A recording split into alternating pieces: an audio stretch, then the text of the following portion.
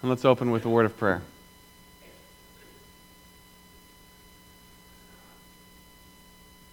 Father, truly our desire this evening is to have a passion for Thee, to be set on fire. Even as we have seen in Galatians the last several weeks, to be walking in the Spirit, bearing the fruit of the Spirit, loving one another. Father, we praise You for all that You have done for us, all that You have given us. We praise You that You have given us Your Spirit within us to work. I pray that we would be open to His leading, to His working. We would, as the song says, be lit on fire for Christ. We'd have a passion for Thee. Even this evening as we look to Ephesians and to Matthew, see the church, and we glory in who You are and what You're doing. And may You be honored in all that we do. In Jesus' name, amen.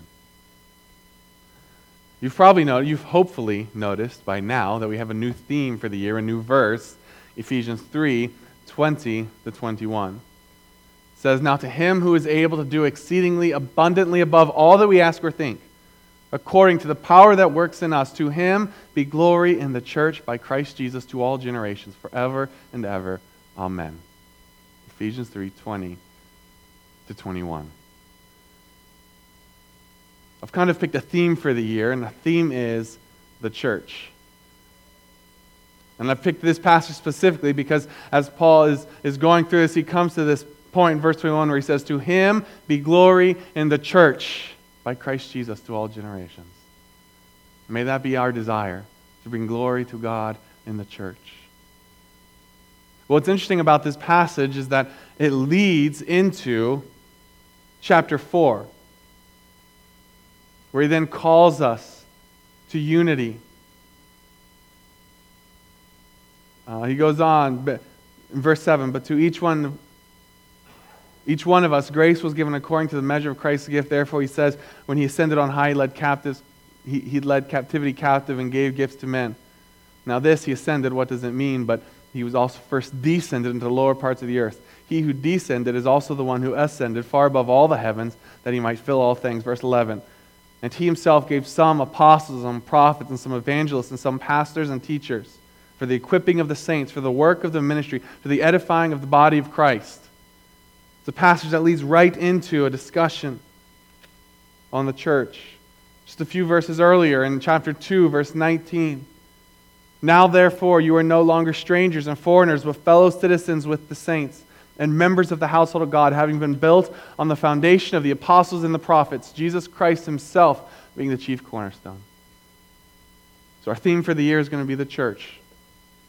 And we're going to be working through it this year, focusing on what is the church? How do we bring glory in the church to Christ to all generations?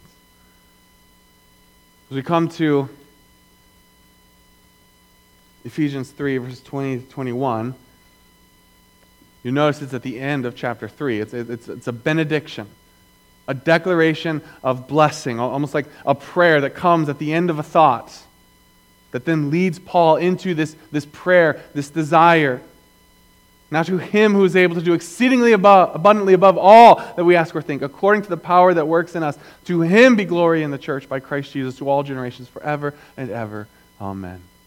And this benediction then leads right into chapter 4, where he continues on with this thought about the church. This evening, we're going to be in Matthew 16, 13-20. We're going to look at the church promised. Starting in this passage here in Ephesians, seeing the church, we're going to then jump to Matthew 16 now. I invite you to turn there. Matthew 16, 13-20. The church promised. What we'll see is that the power of the church is in the Lord of the church. It is His church. Matthew 16, 13, 20.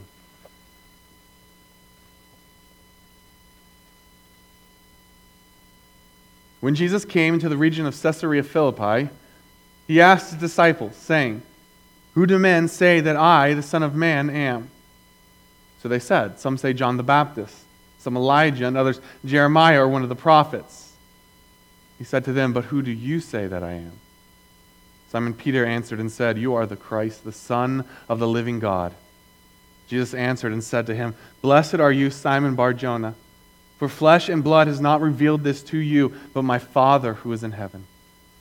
And I also say to you that you are Peter, and on this rock I will build my church, and the gates of Hades shall not prevail against it. And I will give you the keys of the kingdom of heaven, and whatever you bind on earth will be bound in heaven, and whatever you loose on earth will be loosed in heaven." And he commanded his disciples that they should tell no one that he was Jesus the Christ. It's probably a familiar passage as we come to Matthew 16. It's a passage that we've heard, many of us, time and time again.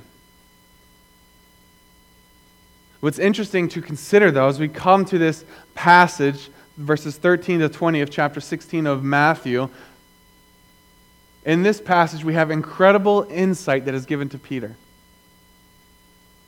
But what is striking is in the verses leading up to this, in verses 1 to 12, the amazing lack of spiritual insight that the disciples portray. See, in the first 12 verses, it's almost comical if it wasn't sad. Starting in verse 5 of chapter 16, "Now when his disciples had come to the other side, they had forgotten to take bread." Right? They'd forgotten bread. Their mind is on food. Their mind is on bread. They're hungry. They've forgotten to take bread. And Jesus said to them, "Take heed, beware of the leaven of the Pharisees and the Sadducees." In verses 1 to 4, they've run into these Sadducees and these Pharisees. They've had a run-in with them. So here Christ warns them, "Take heed, beware of the leaven of the Pharisees and Sadducees." And they reasoned among themselves, saying, "It is because we have taken no bread." Jesus, being aware of it, said to them, "O you little faith, why do you reason among yourselves because you have brought no bread? Do you not understand or remember the 5 loaves of the 5,000 and how many baskets you took up, nor the 7 loaves of the 4,000 and how many large baskets you took up? How is it that you do not understand that I did not speak to you concerning bread, but to beware of the leaven of the Pharisees and Sadducees?" Then they understood that he did not tell them to beware of the leaven of bread, but of the doctrine of the Pharisees and the Sadducees. It's almost funny, as I mentioned, if it wasn't sad. Their mind is on bread, they're hungry, and Jesus uses this opportunity. He says, "Take heed, beware of the leaven of the Pharisees and the Sadducees." Their mind immediately jumps again to the bread. Well, we don't have bread. I'm not talking about bread. How have you missed this? Don't you see I'm not talking about bread? You've seen me turn bread into more bread. You've seen these miracles. Bread's not the issue. And he has to explain to them, "I am saying beware of the leaven of the Pharisees, of the Sadducees." Then they understood. Oh, I see now. And so it's contrasted with this incredible lack of spiritual insight that we then go into verses 13 to 20, where we see the incredible spiritual insight of Simon Peter. So we've just come out of this episode, and in verse 13, we see Jesus' question. When Jesus came into the region of Caesarea Philippi. This helps to put us on a map. Those of you who are kind of visual like me, like I can, when I have a place in mind, I can view that. I can better picture what's going on. That's where they are. They're in Caesarea Philippi. It's about 25 miles north of the Sea of Galilee on the slopes of Mount Hermon. Caesarea Philippi was a fairly large, bustling city. But at this place, there was a spring. There was a cliff, and there was a spring that came out of this cliff. And there was a major shrine here to the god Pan. In fact, this entire area was kind of seen as a pagan stronghold. And so this is where they are. They're in this area where paganism rules. And this is where he asks his disciples, saying, "Who do men say that I, the Son of Man, am?" Who do men say that I am?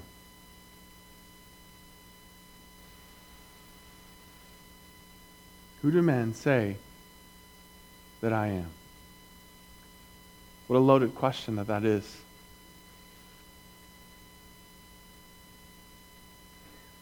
The name, the Son of Man, was often used by Jesus to emphasize his humanity, his ministry. So he looks his disciples in the eye and he said, "Who do men say that I am?" And then you have Peter's answer. Verse 14, so they said, some say John the Baptist, some say Elijah, others Jeremiah, or one of the prophets.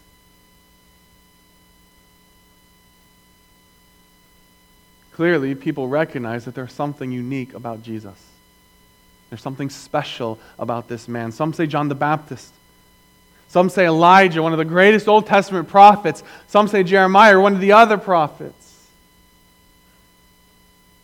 They acknowledge that he is sent by God, and yet they don't go far enough in their admission.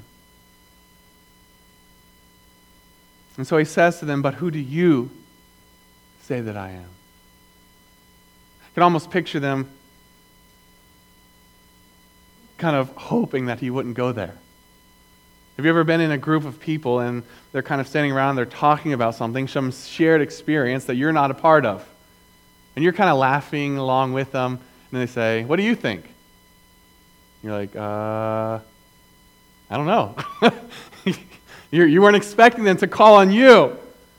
I can almost picture that here. He says, "Who do men say that I am?" And look at verse 14. So they said, they're all answering. They're pitching out answers. Well, some say John the Baptist. Well, I heard a guy over here say Elijah. Well, this group of people said Jeremiah.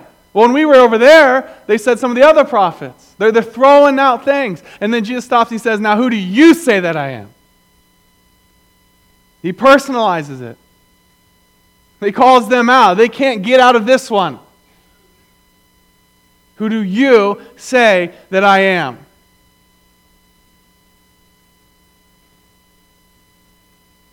This question, I imagine, is a little quieter for a second. At first, who do men say I am? They're all throwing out options. John the Baptist, Elijah, who do you say that I am?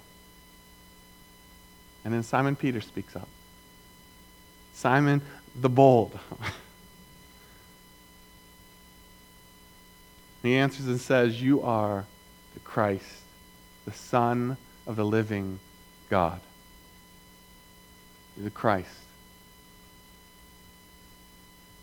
Just a couple of weeks ago, we were in Matthew chapter 1, and we looked at the word Christ, what it means. It means anointed one, Messiah. This is the first time that the disciples use the word Christ themselves in Matthew. But what's interesting is this is not the first time that Jesus has been recognized as Messiah. In fact, in John 1:14, when Peter's brother Andrew introduces Peter to Jesus, and he runs and he finds him and he says, "We have found the Messiah." They've already connected that in their mind. So Peter's saying here, you are the Christ. You're the anointed one. You're the Messiah. But then he goes a step further. He says, "You are the Son of the living God." You're the Son of the living God. It's interesting. Just a few weeks ago, as I mentioned, we were in Matthew 1. We looked at the title Christ Jesus. And you remember that passage they say, in fact, I'll just turn over there real quick. In Matthew 1, and the angel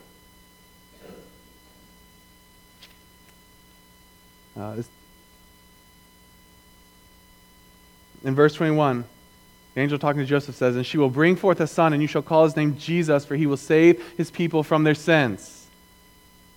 He's Messiah. He's the Savior. But then in verse 23, "Behold, the virgin shall be with child and bear a son, and they shall call his name Emmanuel," which is translated God with us. It's the connection of those two names, Jesus, who will save his people from their sins, Messiah, and Emmanuel, God with us. As you'll see here in a second, that connection in Peter's mind, that is what Christ says, "Blessed are you. God has revealed this to you." He's the Son of the living God, the living God that highlights God's power, God's uniqueness. Now remember where they are standing. They're standing near Caesarea Philippi, probably at the foot of this cliff where there's this temple. There's this shrine to the god Pan. You're the Son of the living God. You're the Son of the real God, the powerful God, the unique God.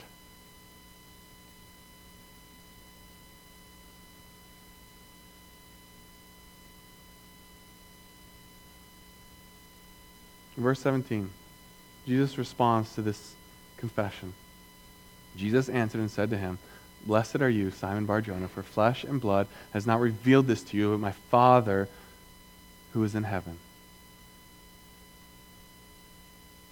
The amazing aspect of Peter's confession is identifying Jesus' role, his Savior, with his identity as the Son of God. Do you see, that wasn't always necessarily clear in the Old Testament. With a few exceptions, there were not many who expected Messiah to be God's Son, God himself. And Peter makes this connection. You are the Christ, you're the Messiah, you're the anointed one, the promised one, and you're the Son of the living God. You're God himself.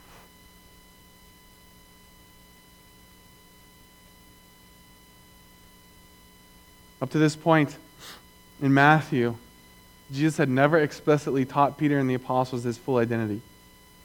He made allusions to it. He'd done miracles to testify to it. But Peter here jumps to this conclusion himself. This is not something that Jesus has led him to say. He jumps to this conclusion. He says what no one else is willing to say to this point. And he does it by the Father's leading. My Father who is in heaven, he has revealed this to you.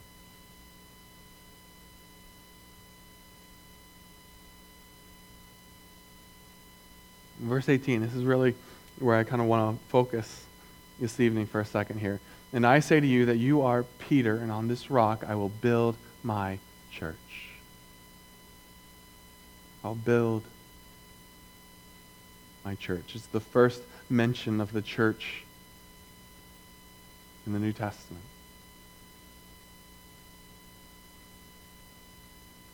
I will build my church. And the gates of Hades will not prevail against it, and I will give you the keys of the kingdom of heaven, and whatever you bind on earth will be bound in heaven, and whatever you loose on earth will be loosed in heaven.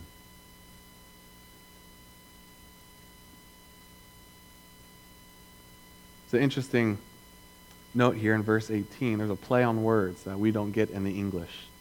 Many of you probably already know this, but it says, you are Peter, Petra, small rock, and on this Petra, on this rock, on this foundation stone, I will build my church. So I'll have debate over this specific passage. What does Christ mean when he says, on this rock, I will build my church? What is this rock? What is this foundation? Catholic Church has taken this and run with it. And they say, well, it's Peter, and he's the first pope. And they build this huge theology of the pope, the papacy off of this. That's not at all what this is saying. Some people react to that and say, well, it can't be Peter, so it must be the confession of who Christ is, that he is the Christ, he's the Son of the living God. While that's theologically true, I don't think that's the best answer here. Some people say, well, it's Christ himself. He's saying, you are Peter, and on this rock I will build my church.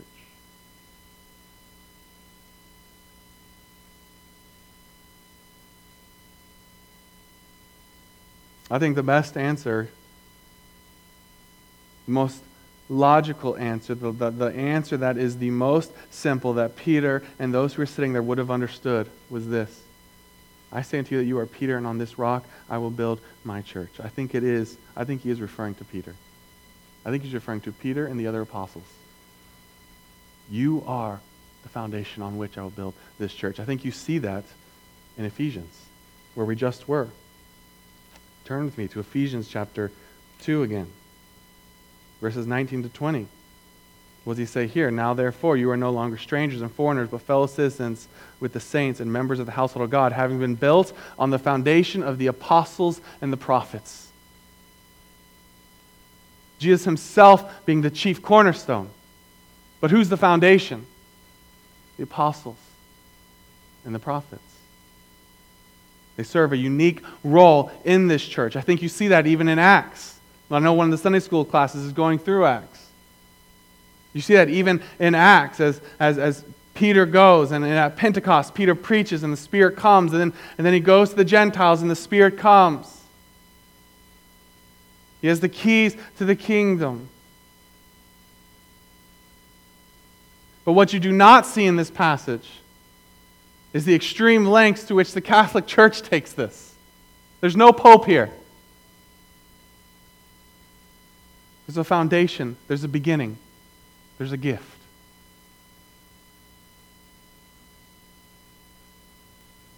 You are Peter, and on this rock I will build my church. I want to look at each one of those words. I will build my church. Notice that first word, I. Who will build the church? I. Who's speaking? Christ. Christ will build the church. He doesn't say, you are Peter, and on this rock you will build the church. He says, I will build it. You're the foundation. I will use you and the other apostles as this foundation, but I will build it. Next, will. I will. It's future. It's not come yet. This is not something that's already been around. This is something new that is coming. I will do this. Secondly, build. It's a process. It's going to take time, but I will do it. My. Whose church is it? It's Christ's church. It's not my church. It's not your church. It's Christ's church, and He will build it. And that last word, church, called out one's assembly. A lot of times we just read over this, but imagine the apostles sitting there. What would they think of when they hear the word church? You know, they probably just think of the 12 of them sitting there. Well, we're an assembly. We're called out. God's called us. They couldn't have pictured what God had in mind, what God was going to do. It is my church, and I will build it. It is coming. And the gates of Hades shall not prevail against it. Gates of Hades is the idea of death. Even death itself will not prevail over this church. You guys may die, you may pass away, but the church will not. It will go on.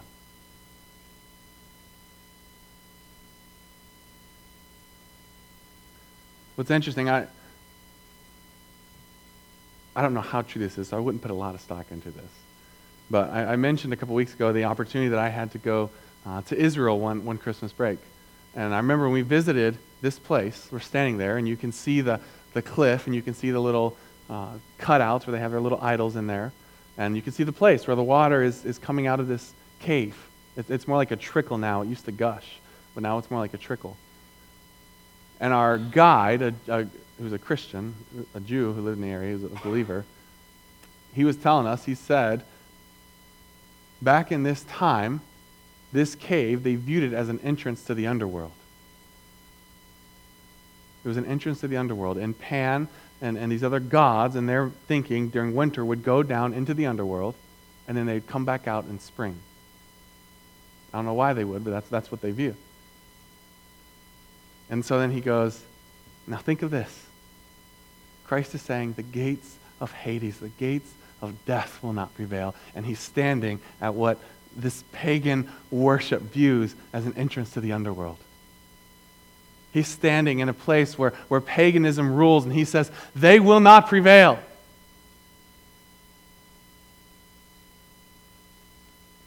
I don't know if that part of it is necessarily true, but what I do know is that the gates of Hades will not prevail against it. I do know that death itself cannot beat the church, because death itself could not beat the Lord of the church. Because Christ has risen, we will rise. Death has no power over him. Death has no power over his church. We've looked at Matthew 28, the Great Commission, over the last year.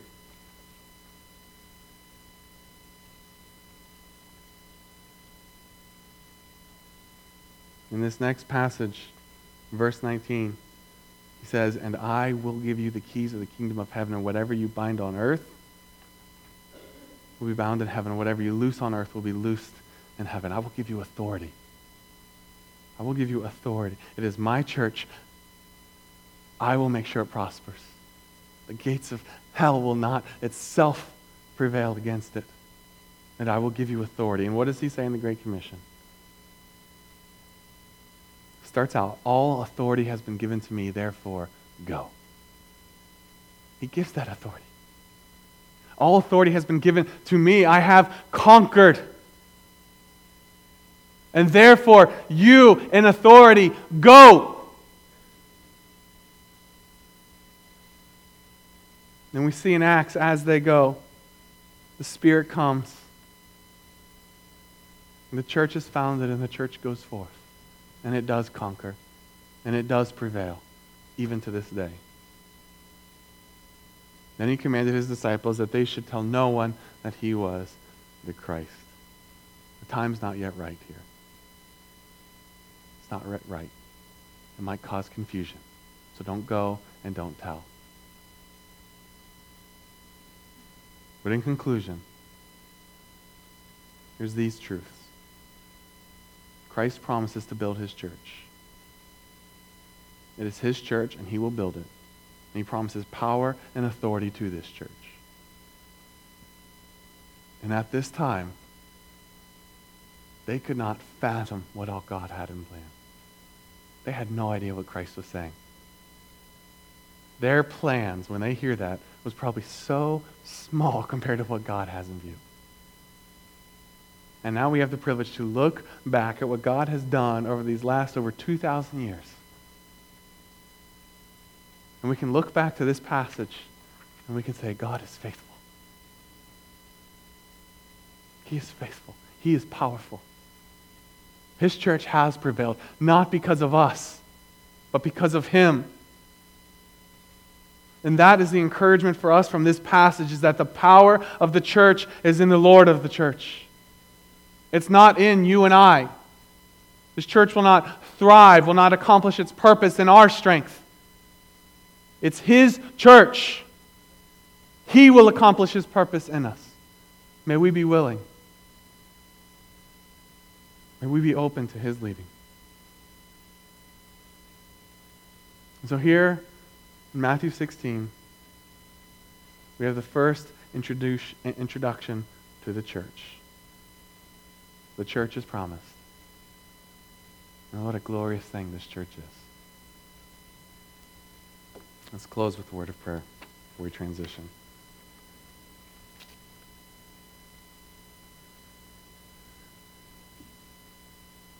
Father, we praise you this evening as we are gathered here as a local assembly, the local church, just a little part of what you are doing globally, and we glory in who you are and what you are doing. Your church has conquered. It has prevailed. The gospel is going forth.